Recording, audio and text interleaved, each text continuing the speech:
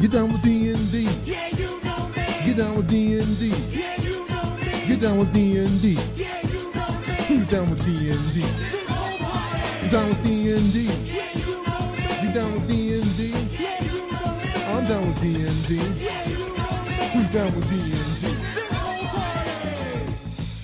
Hello and welcome to the 1 hour later than normal Down with D&D, thanks to Daylight Savings Time. And I am your host, Sean Merwin, along with the co-host, the Alpha Stream himself, Mr. Teo Sabadia. Hello, Sean. How are you doing, my friend? I am feeling well rested, All right. Yeah, that extra hour is tasty. or something like that. Let's do it every week. Yeah, I think we should turn back. That'd be good. Hopefully we could get some of our life and our hair back. Yeah, I could use any of that. Either. Especially or. last night, I stayed up doing environmental real world job work, and I could use an extra hour now. Yeah. Well, hopefully we'll get your adrenaline flowing as we talk D&D with everyone out there. Oh, man, there's some groundbreaking news. Yeah. There's a lot of groundbreaking news, not necessarily D&D rules related, but D&D business related. The first is that Critical Role has announced that they are creating their own publishing company called Darrington Press. Yeah, that's a lot of stuff to unpack. We'll just take a couple minutes to do so, but there are some people that say Critical Role is partially or even a good part behind 5e's success with the audience that it brought in. And so now they are turning things around and making their publishing company to go along with their stream. Do you want to talk a bit about the news there? Yeah, I mean, so Ivan Van Norman is the person heading up Darrington Press. He co-owns Hunters Entertainment, which has a strong track record of launching big Kickstarters, including licensed deals. He has been involved in this space heavily, big, friend, part of the whole network of LA people there. Matthew Mercer is the creative advisor. We have Darcy Ross of Monte Cook Games. How awesome is the publishing marketing manager? So she had announced she was leaving Monte Cook Games quite happily and sadly. It was very so it says a lot about a company when both sides are sort of like sharing their tears online about someone having to leave. And so you could kind of sense Darcy is doing something cool. What is it? And here it is, right? Yeah. So she will be the publishing marketing manager. A number of other people shared that they're being involved. It was sometimes hard to figure out in what capacity, but there are a number of people that are working on games or otherwise involved in marketing, editing, things like that. Yeah. They also announced a slate of products, nothing specific or not too specific in the long term, but they're going to have their own online shop for the US, UK, and Australia, as well as selling things in gaming stores. What did you think of that slate of products? It's pretty interesting. Immediately when you hear this announcement, I think most people are going like, oh, you're going to offer a Critical Role RPG. Right. And then you look at the slate and you go, oh, okay, it's a board game with a name that looks a lot like Kuo-toa, but it's Huko-toa. That looks fun. Okay, so it's a board game. Then Critical Role Adventures, a cooperative legacy light game. Okay. It is Critical Role related, but it's like a card board type legacy game. Okay. Mm-hmm. Then a Syndicult RPG, which is supposed to be some sort of light, narrative heavy RPG. Mm-hmm. And then Guardians of Matrimonia, a cooperative card game. And these could all be great, but it's very interesting that it's not sort of, what you'd think would be the elephant in the room would be Critical Role announcing the Critical Role RPG. So maybe they're gathering steam for that and working on the background. I can't imagine that that's never going to come to the fore. Right. But it'll be cool to see it. They've got, if you go to the website, you can see they've got all sorts of beautiful pictures of the art from these games and things like that. And so I think as long as these games are halfway fun, mm-hmm. with the audience that they have, they'll see a lot of success here. Yeah, my first thought was the same. Why isn't there the Critical Role role-playing game? And Yeah, I'm wondering then how the Wildmount book sold for Wizards. Hmm. Yeah, I'm wondering if that had anything to do with it. If the sales for that did not reach the heights that they had hoped, maybe they saw that we need to go in a different direction to sell to our established audience base. So I have so many thoughts on that. I don't know how much time I want to spend on it, but the quick version of it, I feel is, well, Wildemount was hit by COVID, right? And Right. so it's Sure. very hard to tell what may have existed there, but it's somewhat similar to Acquisitions Incorporated. You know, that you and I are very familiar with seeing that and looking at the sales of it. And I think that for all these things, if Wizards isn't going to support it, Mhm. if there isn't a continual emphasis, something that's just pushing it periodically, then Mhm. those kinds of releases will fade into the background. It's true of Theros. It's true of all these things that are kind of, if they escape the cycle, Mhm. what you have to do to keep people playing, if you want Wildemount going on all the time, is you need some sort of organized type play program. You need some sort of support that's happening to continually keep people focused. It also has to be part of what Wizards mentions, right? When Wizards talks about a new release, they should talk about what they learned from Theros or Wildemount or Acquisitions Incorporated and keep Right. moving that in, so it's part of the reality of what they're constantly mentioning. And if it's Mhm. not, then it can fade, right? And it's harder to sustain those sales. Yeah. So it will be interesting to keep an eye on that venture, both in terms of the role-playing game D&D ties, as well as just what products that they come out with as an independent publishing company. Yeah, I mean, for the hobby, I think this is great, right? Yeah, I mean, more games is more better, and if you bring more people into gaming, there will be more people out there who you can play games with. Yeah, and while I don't know, I can't, they have not released any information on what they pay or whatever, you feel like this is the kind of group that can afford to pay people properly. Yeah. Now, maybe they're not doing that. I don't know, but it's another entity that can, because they know how to come at the industry from a different angle. Sure. Yep. Also up, the new Unearthed Arcana article is up with 2 new subclasses: the Way of the Ascendant Dragon for monks and the Drake Warden for rangers. I kept trying to say Draken Ward, which I think is actually cooler than Drake Yeah. Warden. So we're not going to go too in depth on these tonight or today, because we want to get to our main topic and get through the final 4 towns today. But it's pretty much what it says. The Way of the Ascendant Dragon and monk subclass that emulates the power of dragons. The ranger subclass, the Drake Warden, gives you a ranger with a Drake companion and also gives your ranger some dragonish abilities. And just as I read it through it, I'm thinking, this is all cool. I feel like we're starting to see things sort of, everything's blurring now. I think, but if you've bought products on the DMs Guild, and if you've purchased all the Wizards products, and if you've purchased some third-party products with subclasses, I feel like we've hit a saturation point for certain themes. And I feel like now we're just kind of shuffling powers around. Mm-hmm. And it's not necessarily a bad thing. It's just, I'm hoping, like, when Tasha's is released, we really see some new and exciting things, as opposed to just, okay, we're going to stick this sort of power on all of the races to make subclasses. And that's my fear with, like, psionics, is it just becomes these new powers where you do psychic damage and everyone does it, and there you go. So it's tough to design new rules, especially, how far are we into 8 years into this edition? It's going to be interesting to see. And does this tell you what is coming? we have 2 dragon things coming out. Yeah. So, is there a dragon theme thing? What was that box set? The dragon, you play dragons. Council of Worms. Yeah, Council of Worms confirmed. Yes, exactly. Dragon yeah, Jammer. Yeah. Dragon Jammer.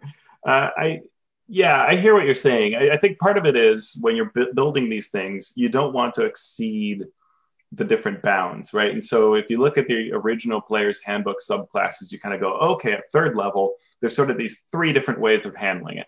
Yep. And then as designers start playing with it, they're like, maybe there are these five different ways, but you still kind of don't want to stray too far from that. Or someone finds out, oh, here's how I can totally, this is such an obviously better choice. I can break this, or it's Yep. just, and so, you want to go back to that original sort of way of designing each of those different levels. And it's hard to vary from that. Mm-hmm. And so then a lot of it is sort of, there's a skin on it, which is the concept. And that's often, very gratifying, but also the features must be gratifying and somehow different, but not stronger, not weaker. And that's a hard task to pull off the longer and longer you go. It also ends up being that I think originally your subclasses will be things that are iconic and they fit in any game. And as you go, then you start saying like, well, I'm totally half dragonish. And someone goes, I don't know that I want that in my campaign. Yeah. And I think that's the harder thing is that, and it's true with the races, right? With Volos and I'm sure with Tasha's, you end up with all these races and someone wants to play a Furbo, another person, a Kenku. And it's just, and then you go, wow, what happened to iconic D&D? Yeah. And so that's where you have to go back to campaigns, right? And content and say, well, here are the options that we're going to have when we play this game so that you get that feel back. Yeah. Yeah. And, I've always talked about when you design new rules, you want them to be flavorful, balanced and cool. Yeah. And so what's the story behind these things? It can be just as important to certain game groups as the mechanics themselves. And so if the story behind them isn't cool, then it's just one more skin over a ranger. And it has to be a good skin is the important part. The story must be compelling, and then your features must correctly enforce it. I think that's the trickiest part of subclass design is that it really has to be that good feeling that things are that this is true. This narrative that we've thrown over it really is cohesive and tangible in play. Yep. Hard. And yeah. And so, what's the Drake Warden who summons this Drake, the small dragon, basically? What's the story behind that? Where's the drama? What is the hook? All of those things. And maybe it will be great. We don't know. But you, dear listener, can go download those two new subclasses, play with them, give them your attention. And I'm sure that if not by the time this episode drops soon, there will be a survey up for you to take. Yeah. And that moves us to our next bit of news. Hasbro's Q3 earnings call. This is always something that I'm interested in seeing, how Hasbro's doing financially and where Wizards of the Coast in general and D&D specifically fits into that role. And for those of you who have been fans for years and years and years, generally it doesn't. Generally, we would not hear anything about it. D&D. Took forever. Yeah. Sometimes they would mention Magic, just in terms of how much money they're printing with it, but never D&D. And now for probably the 10th, 11th straight quarter, D&D is mentioned specifically. Even with COVID, D&D is up more than 20% for the quarter and year to date. And that's good. Because you never know how something like a pandemic will affect earnings, affect people's ability to spend. But that's not the coolest thing that was mentioned, I think. Teos, do you want to take it from there? Sure, gladly. So they said the team is busy working on the Dungeons and Dragons live action feature film, which is like, okay, yeah, we've heard that. That's this, movie's been being worked at various levels for a long time, and it was announced that it's delayed due to COVID, so it's still going on. So we're working on a couple of different approaches because there's so much mythology in canon to Dungeons and Dragons for live action television. Mm-hmm. Yep. And there's been very strong interest. We've talked about how many global streamers, blah, blah, blah. D&D is a strong brand. But wait, what? You said film first, and then you said television, and they have not taken this back. So live action TV D&D series coming. Yeah, that's confirmed. Confirmed. Yeah. It's got to be Spelljammer too. And they're too cowardly for that and smart.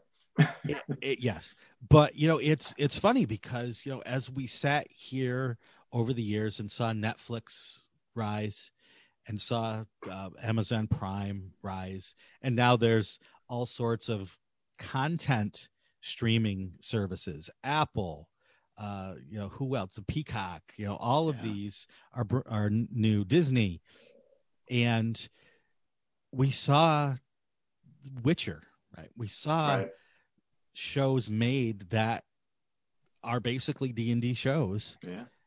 That Game of Thrones. That could. Well, yeah, that's a big one.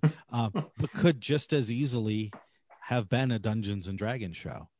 And so I'm surprised we haven't seen more, but this tells me that yes, they are considering it more strongly based on the interest in D&D from the various streams and broadcasts and podcasts and so on.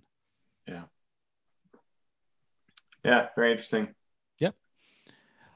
The latest release on the DM's Guild of interest from Baldman Games is the next Moonshade Isles trilogy. I know for a fact that Baldman Games is going to be working to release a backlog of Moonshade Isles adventures. So if you are into the Moonshades, or if you are an Adventurers League player who is looking for more Adventurers League content, these are there. This one is near and dear to my heart because when the DM's Guild first started, Wizards reached out to creators to put up some content. And with my friends at Encoded Designs, we created an adventure called The Five Temples of the Earth Mother, Life and Moon. And the idea was Life and Moon would be the first two of these five temples. And then life got in the way, and then other things got in the way, and we didn't release the last three temples. One of the reasons was because Baldman Games took over ownerships, quote unquote, of the Moonshade Isles. So we wanted to wait and let them be the publisher for the final three temples.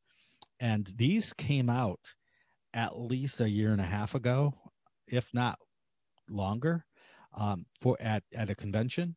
But with just the backlog of things, they were not released, but they have been released now. So you can get the Temple of Death, the Temple of the Sun, and the Temple of the Beast on the DM's Guild. And keep an eye out for even more Moonshade content from Baldman Games coming down the pipe soon. Yeah, and I've played all of those. I played them at Origins whenever they came out. They were great, really, really a lot of fun. And I owned the Five Temples of the Earth Mother that was originally put out, so it was fun for me as well to see that. Yep. So if you have been cursing my name specifically because you played that first adventure 5 years ago or whenever it came out, they're there now. You can stop cursing my name. You can curse someone else. We'll never stop cursing your name, Sean. This is true.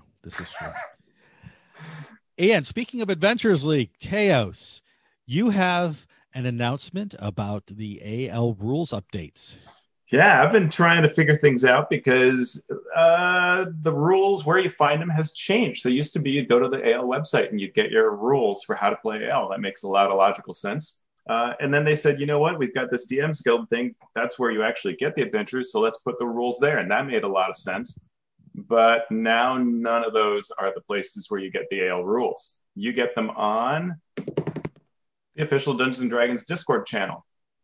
Okay. So that's a little complicated, but that's where they are now. They will also be put on the D&D website, but the Wizards of the Coast site.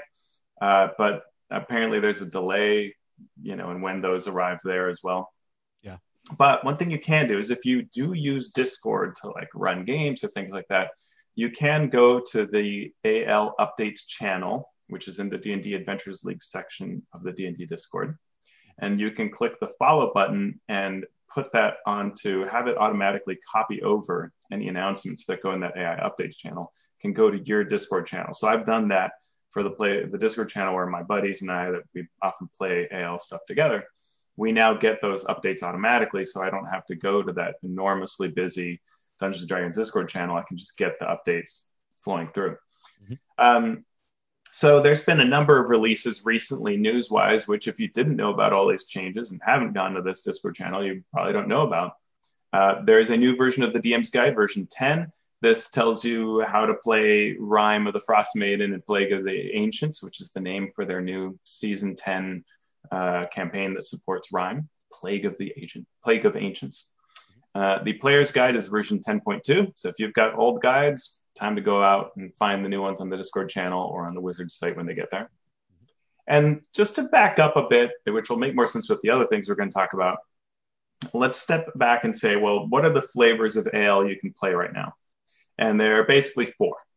One is your seasonal campaign, and this is I think the easiest to understand, which is that D&D puts out an official hardback, Rime of the Frost Maiden, and there's accompanying play, and that's your season. So this is season 10. It's called Plague of Ancients, and it's a storyline that sort of follows along with a lot of what Rime is doing as a book, but it's separate from the book.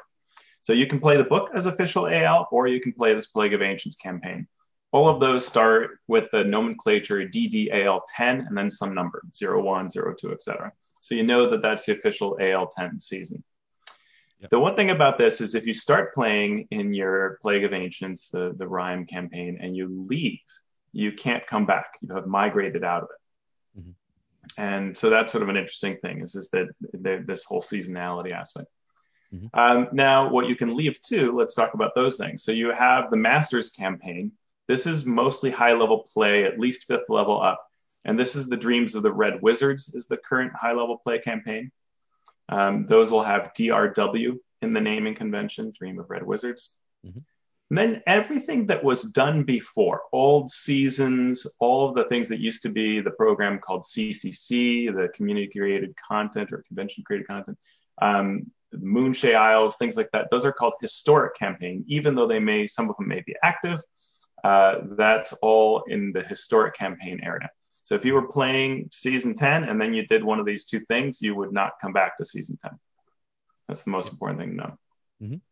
The last one is the Eberron campaign. This is a separate adjunct campaign. Sean's one of the admins, called Oracle of War. Amazing campaign, really good. And this is a self-contained campaign. Simply create your Eberron character following the rules for that campaign guide and play and have an awesome time. It's incredible. Yep. And the Oracle of War documents for rules have been updated to version 1.4. So that's the new rules for the Oracle of War campaign if you're playing that. The couple of the most important things, you can now rebuild your character up to level 10. So that is essentially going to take care of when Tasha's comes out and people were saying, well, how do I do this? How do I do that? Just rebuild your character. If you want to use Tasha's, go ahead. That's great. I love that kind of flexibility. Yep. Another thing on the Masters side, so the high level play side, a new 6-hour-long Red Wizards adventure for Tier 3 by MT Black. And this is DRW06 called Thimble Rigging. I love MT Black. I look forward to seeing this. I am not a big fan of 6-hour adventures, even independent of this being the online gaming era, because a 6-hour online game is going to be like a 10-hour, if not longer, experience. Yeah. But 6 hours, I loved the 4th edition Epic campaign. I read it. I know a handful of people who actually managed to play it, but those I think were 8-hour adventures. Maybe they were 6. There was something really obnoxiously long. It was impossible to play it. Like it's really hard to get people together for 4 hours. 6, that's a tall order. So I hope they'll reconsider it because I want more people playing. I'm sure this is a really cool adventure, and I will definitely buy it and read it. But I'm probably not running a 6-hour adventure, and I'm probably not alone in that. Yeah, it's tough. It's tough because I think people who have been playing 5th edition for a while now recognize how long these Tier 3 and Tier 4 adventures run normally. So you can't tell much of a story because of the weight of the encounters themselves. So I can understand that desire to make a 6-hour adventure to fit in, 3 hours of story. that you would normally get from a tier 1 or tier 2 adventure. But it does, especially when you're running online. You almost have to divide it up into multiple sessions, Right. which is a hard thing to do with a home group. Well, much yeah. less with And an that's- organized play campaign. And in theory, you can say, hey, let's just split in half. It's 2 3-hour adventures. That's totally reasonable. But I now need to do it with the same exact people. And the whole point of organized play is that flexibility where you can say, hey, Sue is going to play in this adventure, in the next adventure it's Sally, but we all can play, and Sally can catch the part she missed later, and it all works. Yep. Yeah. So the next thing is Dungeon Craft Adventures. This is a brand new thing. It's kind of, if you're familiar with the Oracle of War salvage missions, it's like that. It's a set of rules called Dungeon Craft that allows you to create your own 2 or 4 hour adventures that are tied to the new Season 10 Plague of Ancients Icewind Dale campaign. Mhm. This basically replaces the CCC program where conventions were creating play. Now it's going straight to the DM's Guild, and anybody can have a piece of it, including you, the listener. You follow these rules that are available now on the Discord channel, and you can create your 2 or 4 hour adventure following those things. They give you a list of monsters you can use.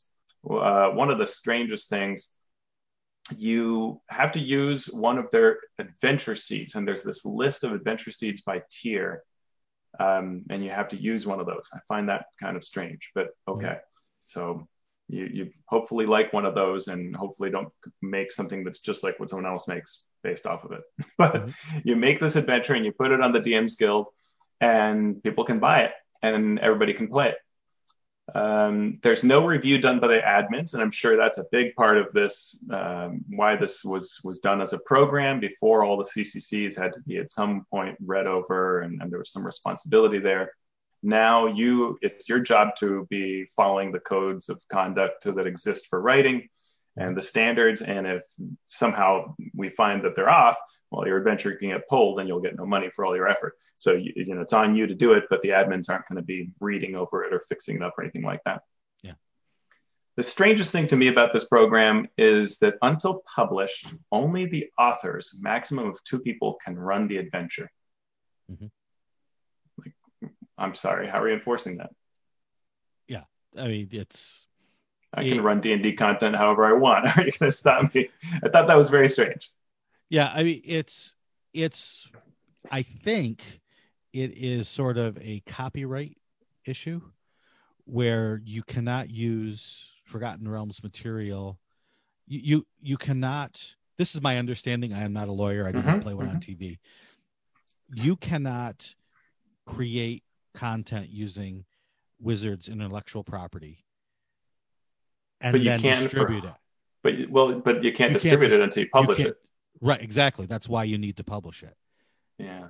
Then you have the tacit permission of Wizards of the Coast because you're putting it up on the site, which is legal to then use their IP.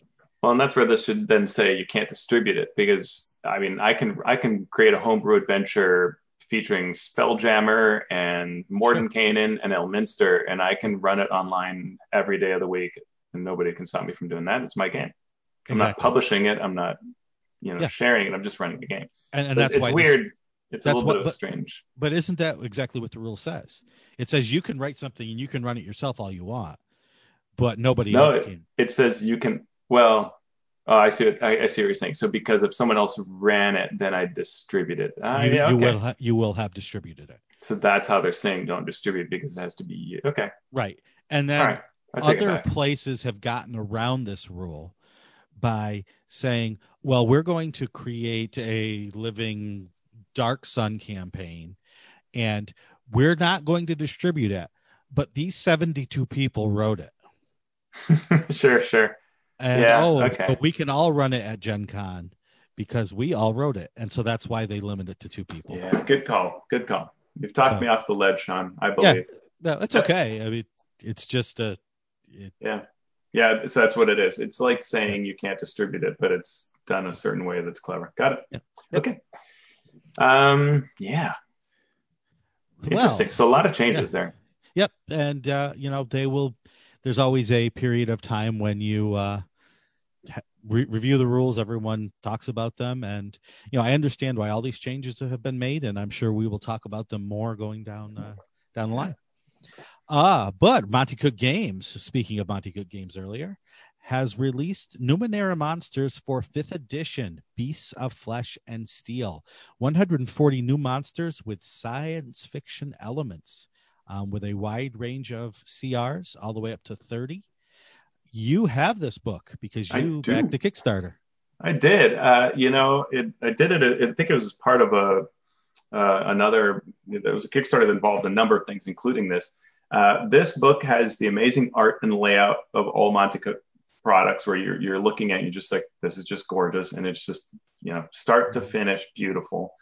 It is very well done, and what I like about it is it's very creative, because they're taking the monsters they created for Numenera and they're making them into 5e.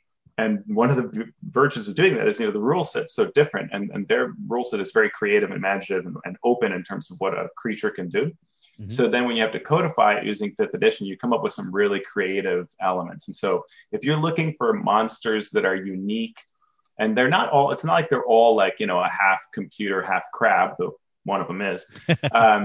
There are a lot of things that are, undead-like or ooze-like or plant-like, or any, would fit in a lot of settings, in addition to other things that are very sci-fi. And so you'll get really, really creative and different monsters. So if you want to surprise your players, this is an excellent way to do it. The hardcover is 45, the PDF is 18, but it's huge. It's 140 new monsters, and the CRs go all the way up to 30. And I think there are probably maybe more than 20 above CR9. So it's a very good mix. It's not like one of those books that often has a bunch of low level and then a couple. Like, it has a lot of very high CR creatures that are cool. Interesting. There's also a free preview that you can get from their website. Yeah, I will be buying this book because I am very interested at this point in monsters and ways to make monsters where it's not just they do 1d6 plus 3 damage and may knock you prone, right? Looking for those things that can surprise the players without overwhelming the players. So I am definitely going to be looking at this for that. And Justice's Guide to the DM's Guild. I have not looked at this yet, Teos. Oh, man, you will love it when you look at it. Justice Arman, he wrote a guide to publishing on the DM's Guild.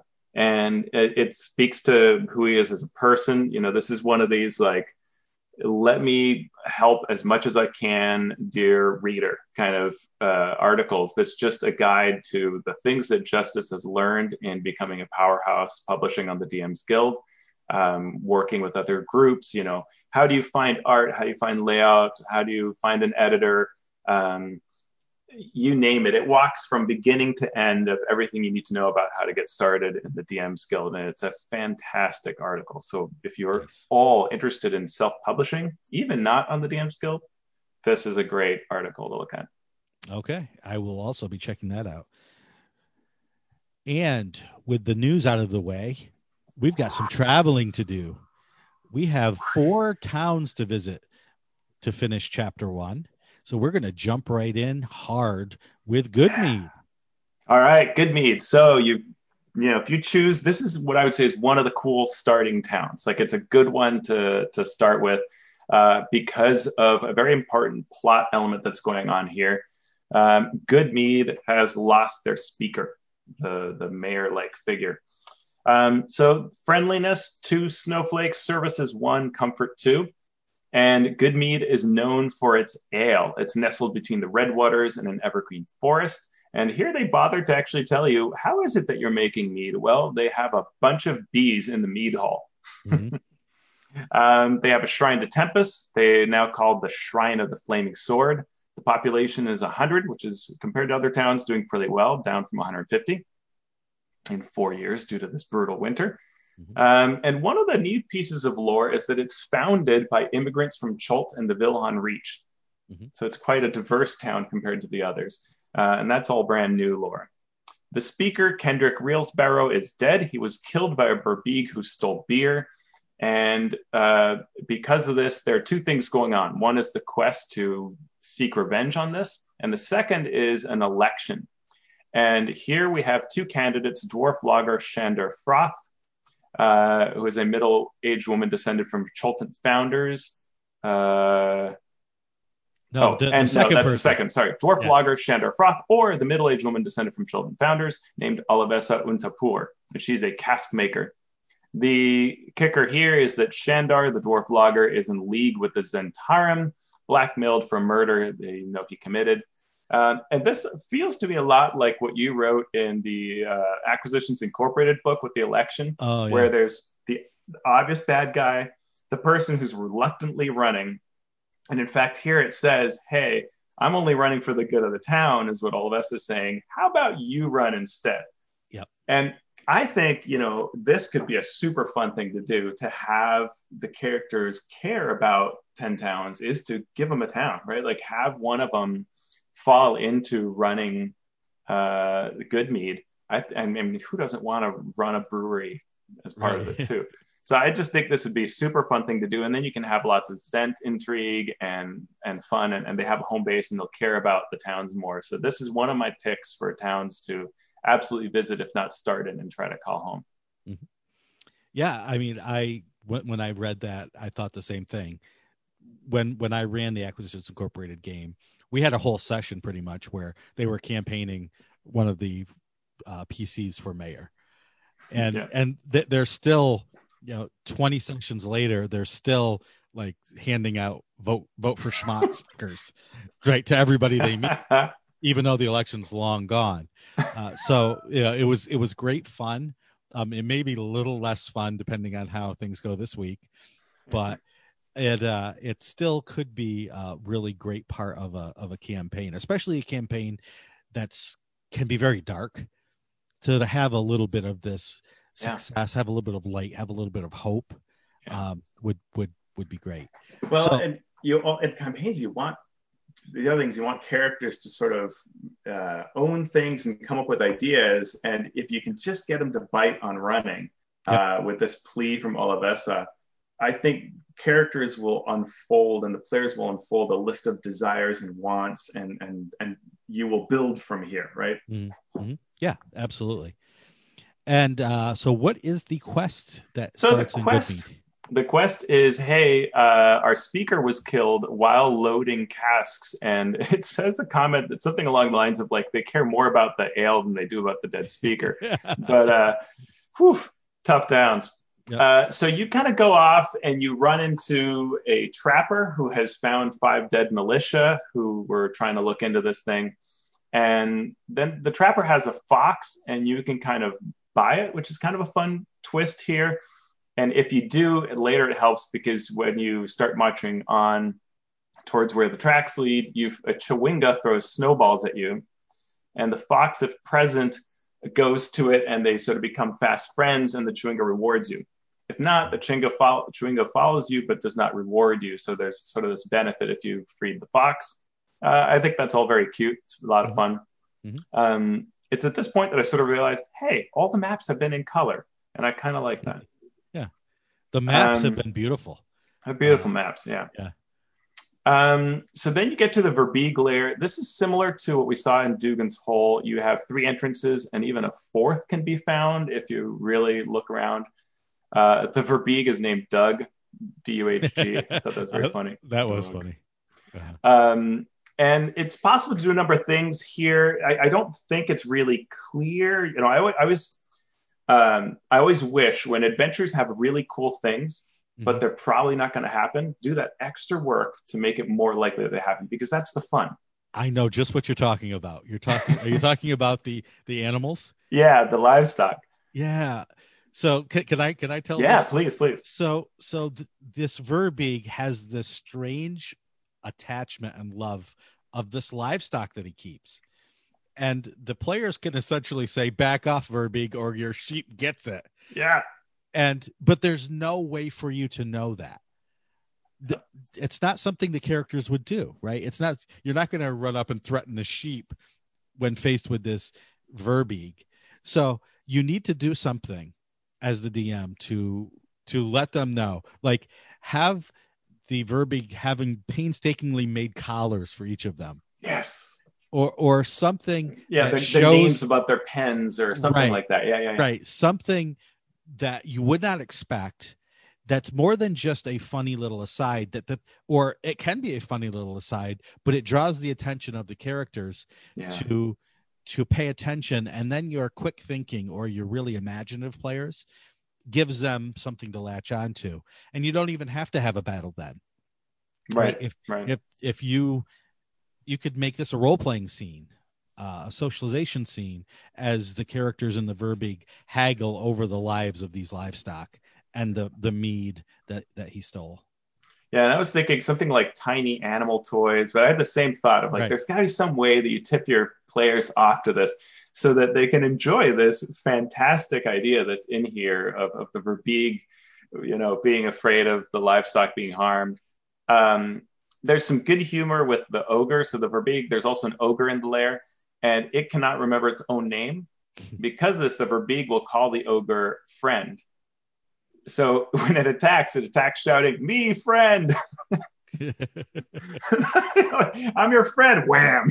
Yeah.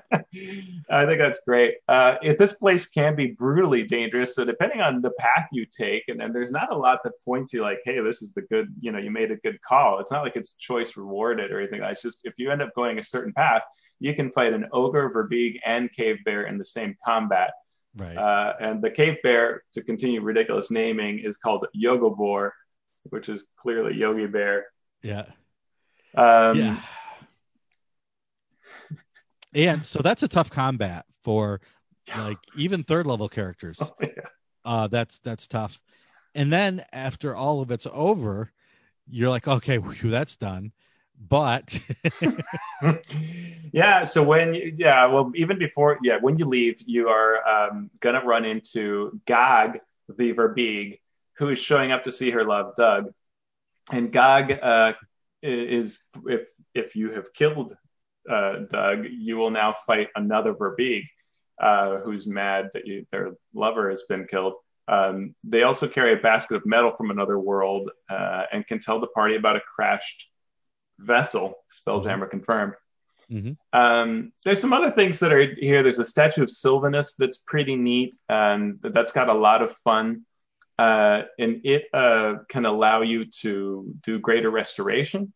And one of the things that's important with something like this is that you can only get the benefit once. So a way that you can learn of it, which obviously identify will work, but if you can learn a bit of this benefit so that you can come back to it when needed, I think that's really useful. I would do that as a DM to try to reward it. Yeah. They have some cursed treasure in here. There's some nice angles. I like a lot of this, and just all I would say about it is to make sure that that you don't not get those great elements, and so that's kind of important. When you get back, Olivessa is going to ask you to run for speaker. If they do, then there are a couple of events that can come into play. The Zents come, and there's a sort of setup where the other guy that's running, Shandar, makes it look like he's fighting off the Zents, but you can see through that. I would like a little more help here with how to do this. It's just sort of it's like a paragraph and a bit describing that this will happen, but it doesn't give you a lot of guidance on running it. So I think it's easy if you're running, this session and okay, it's a bunch of 8 thugs show up to fight. But you want to take that time here because this is really important, especially if you want to see characters take an active interest in the town, to think through this combat and not the fight part of it, but the resolution of it, the ability to sense that this is the setup, and to then get involved in the politics of exposing this setup and probably being thrust at this point into running for town. Yeah, this was a fun town to read. I was really pleased with that one. Yeah. Next on our docket is Lonely Wood. So this town has a friendliness of 3 snowflakes, a services of 2, and a comfort of 2. So it's the comfort of 2 I question, because later it says there basically aren't any inns in the town, but the speaker, a halfling commoner named Nimsy Huddle, will let you stay in her heated attic if you need a place to crash for the night. And she also bakes you halfling-shaped cookies. and brings them to you. And she also is famous for taking them to the council of speaker meetings. I think that's a setup for the future cannibal storyline. Yes. And all I could think of is, what do halfling shaped cookies look like as opposed to human? Small humans, yeah. Huge heads. Is that is that how it works? So Lonely Wood is one of the northernmost towns, and it is on the edge of a forest. And the first thing I thought was, wait, if this is the tundra, no trees grow there. So obviously this is not the tundra. And then I fell down a long rabbit hole where I found out that tundra comes from the Finnish word tunturi, which means a treeless hill. So don't call this area a tundra because there are trees growing there. So obviously it's not the tundra.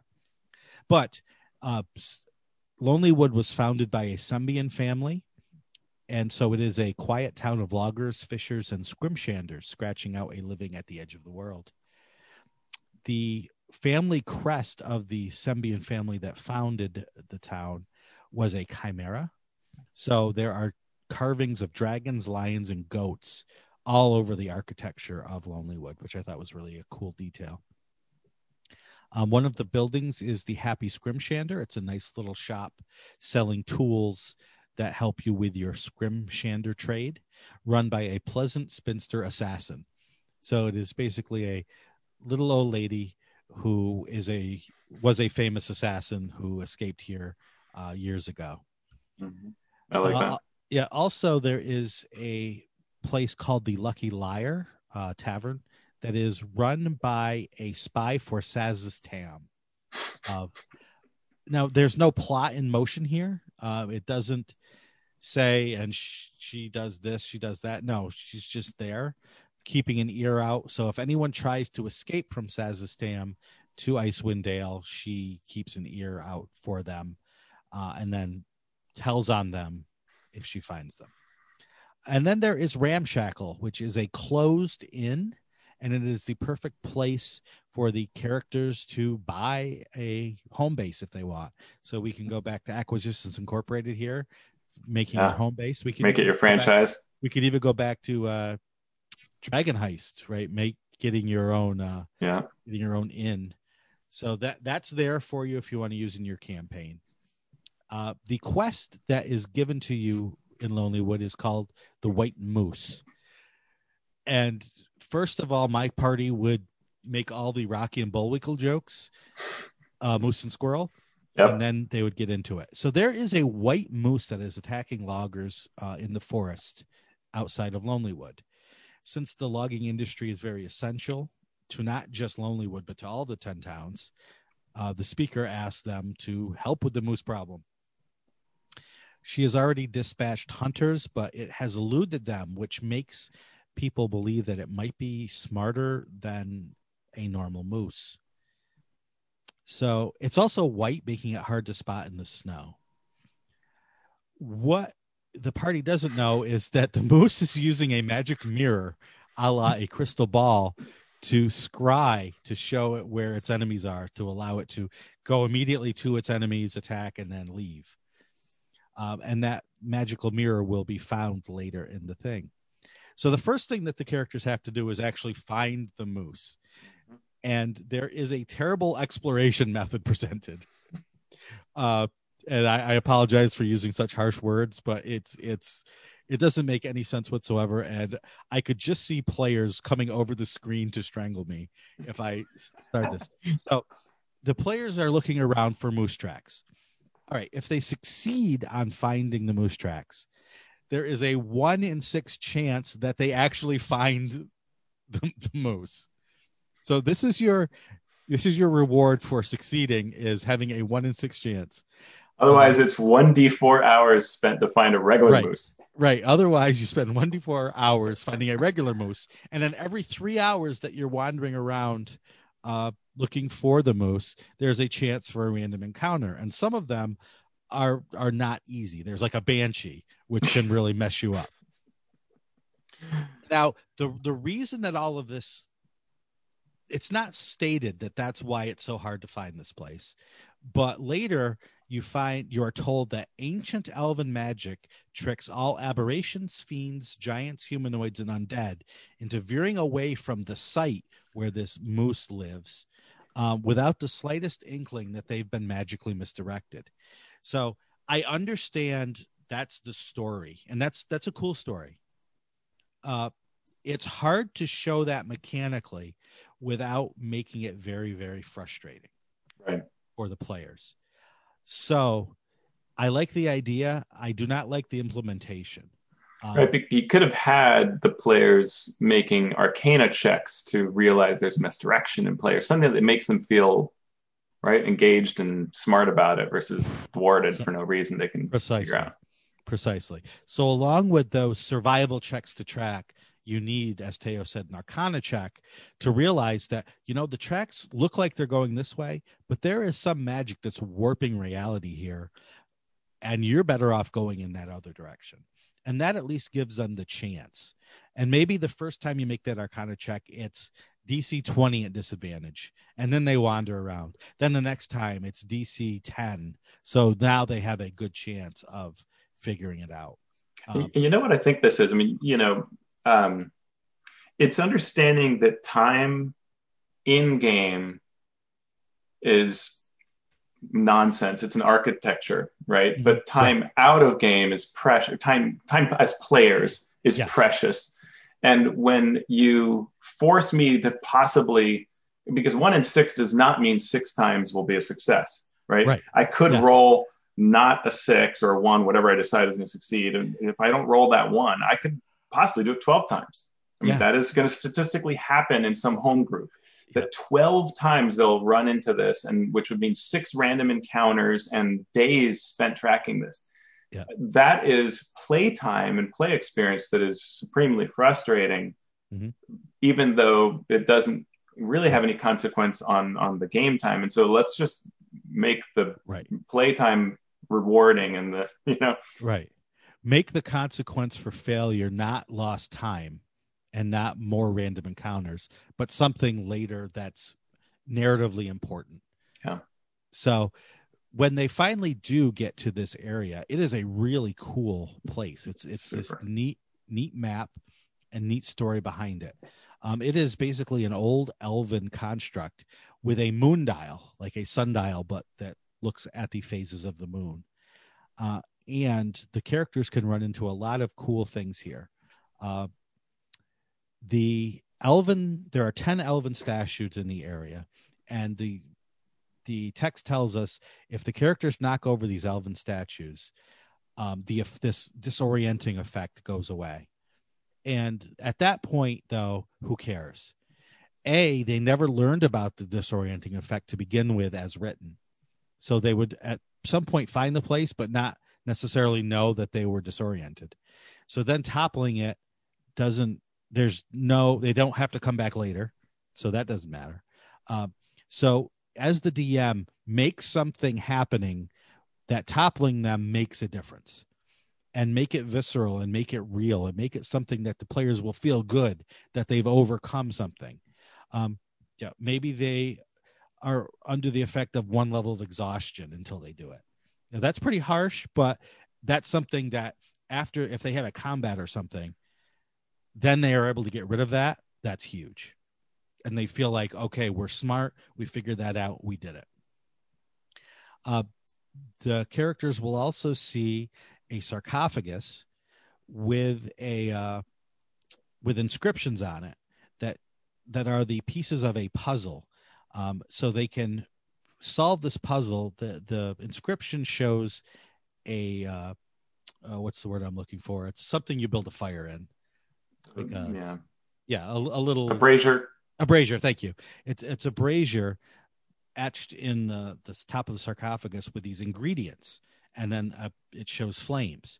And there is a brazier near the sarcophagus. So if they take these ingredients, put them in the sarcophagus, or put them in the brazier, light it, the sarcophagus can then be opened, and inside is a mummy, but not a mean mummy. No, it's a nice mummy. It's a nice elven mummy who just wants to go along with the party and do what they say. which, depending how you run it, can be cool, can be fun, or it can just be, yeah, we've got a mummy with us now, and we're going to wreck some things because we have a mummy with us for a while. I would have loved to have seen the mummy have a little bit more backstory or actually motivation, right? What does the mummy want now? Rather than just to do what the players say. We really don't get that. The mummy has also been around for, or it hasn't been around for 1,000 years. So this mummy knew what was going on here in this area 1,000 years ago. Make that mean something. Make that something that the mummy can tell the players. And because the players rescued this mummy, this thing happens, or the mummy can give them information to let something happen cool later in the adventure. I don't know what that is, but you've also forgotten the most important part about this, which is that the mummy smells like pumpkin spice. It is true. The mummy does that is a really cool detail, but it doesn't. I laughed when I read that. I'm like, okay, that's cool, but that doesn't change the story. That we're going to tell with this adventure. This is where I want a DM box, like a little sidebar that sort of says, we didn't give you features because we want you to create them based on how the players act, which is what I would do here. Right. Like it's kind of good that you have a little bit of a clean slate, but the reason is because you need to fill it in, right? And maybe give a few ideas for how, but because it is this is a completely wacky idea. And I think some players, some tables will just have the best time ever with this mummy that they're going to have to like cover up when they go to town and stuff like that. Right. And that's a great point. Right. Because this adventures are stories. They're technical documents as well. And there's always that balance between the two. And here there's a potential for a great story, but the technical document does not tell like newer DMs or DMs that need a little help how to make that story flow, how to make it really sing. The rest of this area, there is a winter druid who awakened this moose and is seeking revenge on the 10 towns for the death of her sister. And to be honest, that's sort of the least cool thing about this whole thing, because she doesn't want to talk. As soon as the characters enter her chamber, she just rushes to attack. She does have an awakened shrub who hides, so the players can gain an ally essentially in this awakened shrub who sprouts berries to please whoever he's serving at the time. And it's a really sad tale of the shrub. It's kind of funny. Yeah, I love the shrub angle. There's some fantastic design in here. Really, I love that shrub. Right. The shrub is like more compelling than the bad guy. Foe. Yeah, right. That's true. And so it is interesting. I love the area. I loved the buildup. I wish that the bad guy had been more interesting. And you're going to find her twin sister and rotting in a sarcophagus, but you're not necessarily going to understand why. I think you would just conclude that she's some crazed follower of Auril. Right. But mm-hmm. There's a story behind her, but the story doesn't mean anything to what's happened before or what's going to happen later, really. So, if you can find a way to make that more meaningful, give it some depth, then this is a really great little quest, I think. Shall we travel to Targos? Targos is well known, if you read the novels, as being sort of the contrarian town of sort of, we're going to fight, we're going to do it this way, and the rest of the towns can bow to us. Targos is, like Bryn Shander, encircled by a wooden wall. It has 2 snowflakes for friendliness, 3 snowflakes for services, 2 for comfort. The quest here is mountain climb. It has 1,000 people, which is exactly the same it used to have. Nice. So somehow they're managing to not fall apart. Maybe they bring in people from other towns. They have the biggest fishing fleet. The harbor itself is frozen, but they can go out into the unfrozen portion. And they have a new speaker. The new speaker is Nerith Maxildanar. replaced the old speaker who no longer wanted the job, which is very bizarre to me because that doesn't kind of fit Targos, but okay. But the new speaker is interesting because they are secretly the senior rep for the Zentarum in 10 towns. Nice. Senior rep. I like that. Yep. And so they are trying to help the Zents rise in power. They're murdering Harpers. They're doing all sorts of stuff to try to undermine things. When I read this, I immediately think like, cool, the players should try to rid them of this evil. There's all this information about this. Clearly, I must undo this. But there isn't a quest to do that, which is I find interesting. Because the kind of player that the character that I would play, and that I think many people would play, would want to undo this thing, but not really much there to support that. Okay. In fact, the quest here, there are a number of decent features to this place. There's the flying snakes are being used by the Zentarum in the little cage and things like that. But let's get to the quest, which is you're walking at some point through town when this sled dog comes running into you and leads you to someone's home, and it's the home of Keegan Velerin. And he is there, but his husband, Garrett, took the sled dogs up the mountain on an expedition with adventurers, and something must have gone wrong for this dog to appear here. And I think he maybe has like a piece of the harness left on him, so he broke away. So Keegan suggests that you go to help find his husband, Garrett, but he suggests you go to Caer Konig and Frozen Far Expeditions, the store there, to get information because he's sure that Garrett would have stopped there. And this can mean that you go through a whole bunch of towns or several towns to then go on your quest. So maybe you like that. Some characters might be like, we don't need no help, let's go. And then you're going to miss some pieces. So you probably want to point them to that as need be. There is also a funny mention here about how sled dogs can shorten the trip, which is not mathematically true according to the rules, but so be it. Now, if you go to Caer Konig, you can find a guide, which seems to be the intention of this quest. You hire Jarthra Farzash as a guide. They give you a suggestion for random wilderness encounter, which could happen in a blizzard. There's a very cool map of the route to climb up Kelvin's Cairn. So you're going actually up the mountain, which is kind of a neat thing that you get to do that. And when you get to the base camp, you find there are other sled dogs here. And I like this. They didn't kill off the dogs, and they explain how they tore into a bag of rations to stay alive. So you find the rest of the dogs are alive. I thought that was very nice. Like that's, not just murdering away the dogs. And a nice way to give the players dogs without having them buy it. Yeah, totally. There are mountain goats on the way up, and it's probably worth saying here, if you haven't listened to there are a couple of Dragon Talk interviews with designers and also with Chris Perkins talking about the design of Rime. And apparently the team of writers who start working on all these quests, they somehow developed a thing for goats. So you'll find goats throughout all these encounters, and there was sort of like kind of the inside joke and rallying cry around goats. So there are, again, goats here on the way up. And then you encounter an avalanche. And this is one of these things where we get back to our avalanche rules that we talked about earlier. It's 500 feet away. So on initiative count of 10, it's 200 feet away. And on initiative count 0, you're in it. And there's no way you're going to cross its width. So you're just going to be in it. And if we follow the rules, we then need to know, well, it's going to go till it stops. But nothing tells us when it stops. So, and we don't know anything about what to do with this. So if I'm a DM, even if I sort of remember the avalanche rules, which are kind of too complicated anyway, I'm not going to know what to do. An avalanche hits me. I'm going to call for initiative, but there's no point because you're in it. I'm guessing you just get swept all the way down the mountain.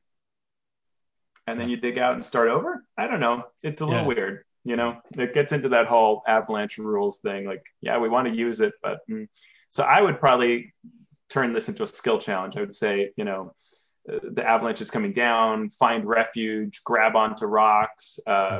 You find a piece of rope or something like that someone else used to tether themselves. Something like that would be a little more interesting than just climb back up the mountain. You continue on, and you're going to reach Garrett in the snow. He is exhausted, has 6 hit points left, and then Cragcats attack. cool. I think that's very fun. So you get some answers as to the rest of the group went further on. Now you do some athletics checks to do the rest of the climb. The failure is interesting. If you fail, you waste an hour, and those species who failed get 1 level of exhaustion, but only those that failed. Mm-hmm. It's kind of interesting. Yeah. I mean, exhaustion is a tough thing to go with, but so it goes. Yeah. Then you finally get to the cave. Mama Yeti and a Yeti tyke are there. And we talked about how you can have these secret origins, right? And like in the previous quest, if you're a doppelganger, that matters. In this quest, if you happen to have the littlest Yeti secret, that's going to be amazing. Like, right. So again, it comes back to that thing of there are a lot of quests, 10 quests. You're not going to do all 10. So when you're going through the book, if you already know what your character's secrets are, you can, maybe choose ones where it matters and will be interesting. And this is one where if you have that, the scene it's going to be great. The tyke the baby Yeti is playing with the halfling, but the mom will allow you to rescue the halfling if you don't attack. And it's sort of the don't hurt my baby kind of thing. Daddy Yeti will arrive, but you can also work it out with them. So there's some possibilities here. And eventually you get up to the ruined camp, and man, you think like you're gonna end maybe on a high note, so to speak. But it is a gruesome scene with the dead final adventurer plus the dead body of a previous explorer. It is not rewarding at all. So it's one of those just dark kind of moments that it ends on. You get spellbook and a potion of invisibility, but you could change it, like this. If you think through whether this beat is a little too down for you, and you could always have the one person still clinging to life, or if this does feel good, if you like the sort of horror aspect of it, then it will end on this down note, and you'll probably just recover the bodies and bring them back to town. All right. And last but not least, our final 10 town is Tourmaline, with a friendliness and a comfort of 3 and a services of 2. With a population of 600, Tourmaline was founded by Kalashite settlers who built it on the shore of Mare Dualdan. It is a beautiful town, but it was built in the path of a terrible cold wind from the north. It's mostly populated by fishers and miners, and there is an underdark threat that often emerges because of the mines. The Blue Clam Tavern is just a regular old inn, not much there, a place for rumors. At the East Side Inn, the innkeep Marta wears a ring of warmth, and there's a nice story that goes along with that. It doesn't connect anything else in the adventure, so you might have to work as the DM to get that story in, but you can do so if you want. But let's get into the quest, which is called A Beautiful Mine. As the players come into town, or as they walk through town, a town crier tells of workers that evacuated a nearby mine because of a kobold invasion. The town speaker is called Oris Masthew, and he will ask them to investigate. What he doesn't tell them is that the town militia is basically revolting. They're not going to do anything he says, and he is facing pretty much an open revolt at this point as speaker. So it's always interesting in an adventure to have something revealed, but then says, don't tell the players. So if you can find a way to play up that bit, if the players like Oris, if you play him as a figure to be pitied or to be helped, then the players may work to help him. If you play him as someone who is weak or a fool, then the players may actually work against him. But that's up to you as the DM, because it doesn't push you in either direction. Right when the players get to the mine, they find that this isn't a normal kobold invasion, because written in common on a sign outside the mine is the words "kobolds only," and there are clues that the kobolds in there might not be what they seem. You get clues as you approach. Basically, the miners who evacuated can give you some hints about that. So that's what you are thinking going in. Room 1, you just see some tracks. Great. There is a part where you can have the PC spend an hour mining, and there's a chance, a very, very slim chance, that they might find a little gem. There is like a 1 in 100 chance that they find a really valuable gem. But I like that chart. Usually don't like charts, but this one's nice because you can work an hour and you're probably going to get nothing. You might get something worth a gold piece. So that just shows you like the adventuring life, it might not be safe, but it's much more exciting than mining, where you can spend an hour and you have a 1 in 100 chance of getting something actually worthwhile. There is a room with a couple of giant rats that you will have to fight. And there's a fast-moving stream. If you enter the fast-moving stream and you fail a DC 10 dexterity saving throw, you die. That's what it says. It says, it's true. The river picks you up and carries you down into the thousands of feet, plummeting. So, be careful there. So, this is a 3-level dungeon. The first time you actually run through a kobold, there is a bridge made of planks over this humongous pit, and 2 kobolds are on the underside of the planks, attempting to weaken them so that anything bigger than a halfling that walks over them will fall. So the players might not see them, and they might not see the players. But it's an interesting thing, right? You never find the kobolds actually making the trap. It's a nice setup, but you as the DM are going to have to think about how you're going to run it, because the text doesn't tell you how. Well, and what I do like about this, right, is this is design that if it doesn't get used, it's okay. And it could come up later. Like you might end up on the lower levels looking up to see them. Right. So it works here, right? Like you could literally, 2 ships passing in the night don't see each other. It's okay. Yeah. Or it could be hilarious, or you might walk back to look for something, and you go, hey, make another check. But this is one of those times where, as the designer, you need to ask yourself, what's the most likely thing to happen? The most likely thing to happen is the players will make a perception check and they will see these kobolds. What are they, and they're not necessarily going to attack right away. So they might talk to them. What do these kobolds say? If they let go, they're going to fall to their deaths on the underside of these planks, because it says if they take damage, they fall and die. Mm-hmm. So they're in a precarious situation, so they're not going to attack. And so if the players say, "Take me to your leader," what do these kobolds do? You have to think of that as the DM because the text doesn't. And they do have further at the beginning. They do have a set of quotes that kobolds can say if you capture them. Yep. And so if you want to use those rather than after they're captured, because you're not going to capture these dudes.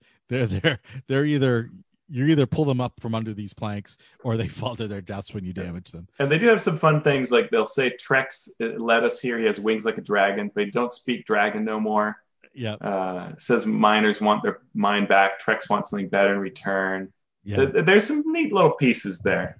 Yep. And so it's very easy to turn this into a very social sort of encounter or adventure, because probably you will be talking most of the time with the creatures that you find. So if you do go to the kobold leader, he has strapped to his back fake dragon wings, and he speaks with an incredible vocabulary. The reason why is he is possessed by the ghost of a sage, and the ghost only wants to get to a place where he can get out of the kobold body into a body that he can use better. But it doesn't really tell you what the ghost wants beyond that. He's a sage. He's not like an evil mastermind. He traveled the area picking up and examining wildlife and the flora and fauna. So, and he has a sack with him containing all of his specimens, but it really doesn't say this is what he wants beyond this encounter, other than to get to town and to possess someone else. Yeah. If he does that, then what? That's what I want to know. And the adventure doesn't tell you, so DM, make it up. Maybe he turns into an ally of the characters. Maybe he turns into a threat. We don't know. And I You think do that's what's though. missing, right? It's just a couple of bullets that would say, Yeah. if the characters treat the sage well, Yeah. he can advise them and they can turn to him for knowledge, Yeah. as long as they don't ruin his secret of whoever he's taken over. Or Yeah. if he's an enemy, he could move from body to body and Mhm. eventually end up in one of the other foes. Maybe it's the Zentair, maybe it's someone else, and undermines the characters, right? Use them as a Right. foil at times. Yeah. I mean, Yeah. if he gets to the Duergar Hmm. and possesses one of them, he could become an ally and bring knowledge of Chardalyn to the Duergar. We just don't know, but it's something as the DM. It's a wild card you can play with, so think ahead about how you want to play with that. The other thing is that a ghost is CR4, Yeah. so and has some frightening abilities, so to speak. Right. So But if it goes to combat, it's dangerous. yeah, and I don't think he wants to fight. He just wants to keep trying to Right. possess someone. So again, play it to the best story that you can tell. There are a couple of cool little mechanical exploration things like bucket lifts to get between levels and a conveyor to get across a chasm from one place to another. But the big threat is a Grell that is hiding in a chamber, and the Grell is the main threat here. If the characters only deal with the kobolds and never find and deal with the Grell, when they go back to Termalaine, they can tell Oris, yeah, we cleared out the mines. And he says, okay, great. Let me go check it out. And if everything's safe, I'll pay you your money. And if you don't defeat the Grell or deal with the kobold problem, when he goes, he probably gets killed or gets possessed by this ghost if you didn't take care of that problem. So I like that the designer here thought ahead enough to have that be the outcome. So this is one of the shorter quests. I think there isn't a lot of fighting. There's not a lot of combat. It's probably going to be a quick fight with the Grell and then a conversation with the kobolds.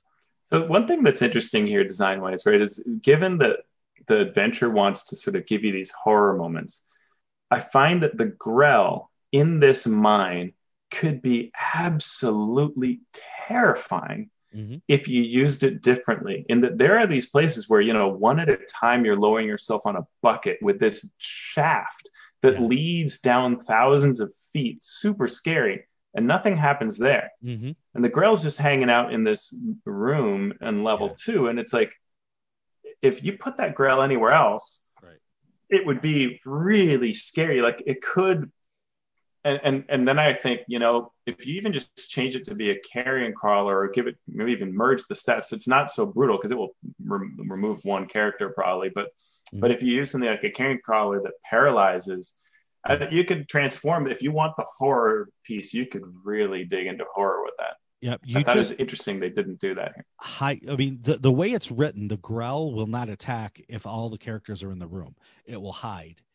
Then when everyone leaves, it will follow them and try to grab them. But there isn't a lot of space to do that well with the map. So you can change the map a little bit if you need to make it so you do separate one character from the rest for at least a short time, because the Grell can then paralyze and one thing I do for sure is, if you happen to, sometimes you have situations where the party has an NPC or two and they get a little old and you're like, how can that NPC move off? Oh, murder them with a Grell. Yeah. Like, this is where you'd want to run them through this and remove that NPC so you don't have to deal with it anymore. Have it be the first victim and the characters start, playing alien in the mine shaft. Absolutely true. So, Chaos, believe it or not, we are out of chapter 1 now. So next time we can move on to chapter 2, but we have to end there, sadly. Thank you all. Oh, go ahead. I was just saying that I think next time let's start with a sort of look back right now and take it all in, because we've gone through at the specific level, but I think it'd be good to take it in. True. But until then, thank you all for listening. We appreciate your patronage if you are a supporter of our Patreon, or just happy that you're listening. Where can people find you on the internet, Teos? I can be found on Twitter at AlphaStream, and my blog is alphastream.org. You can find me on Twitter at Sean Merwin, or you can talk to both Teos and me at the forums at forums.misdirectedmark.com. Down with D&D is a Misdirected Mark production, the media arm of Encoded Designs. So, Mr. Abadia, what would you like to do now? Let's slowly but surely, as we descend into madness, kill some monsters. Some of us have already. Get down with D&D. Yeah, you know me. Get down with D&D. Yeah, you know me. Get down with D&D. Yeah, you know me. Who's down with D&D? This whole party. Down with D&D. Yeah, you know me. You down with D&D? Yeah, you know me. I'm down with D&D. Yeah, you know me. Who's down with D&D?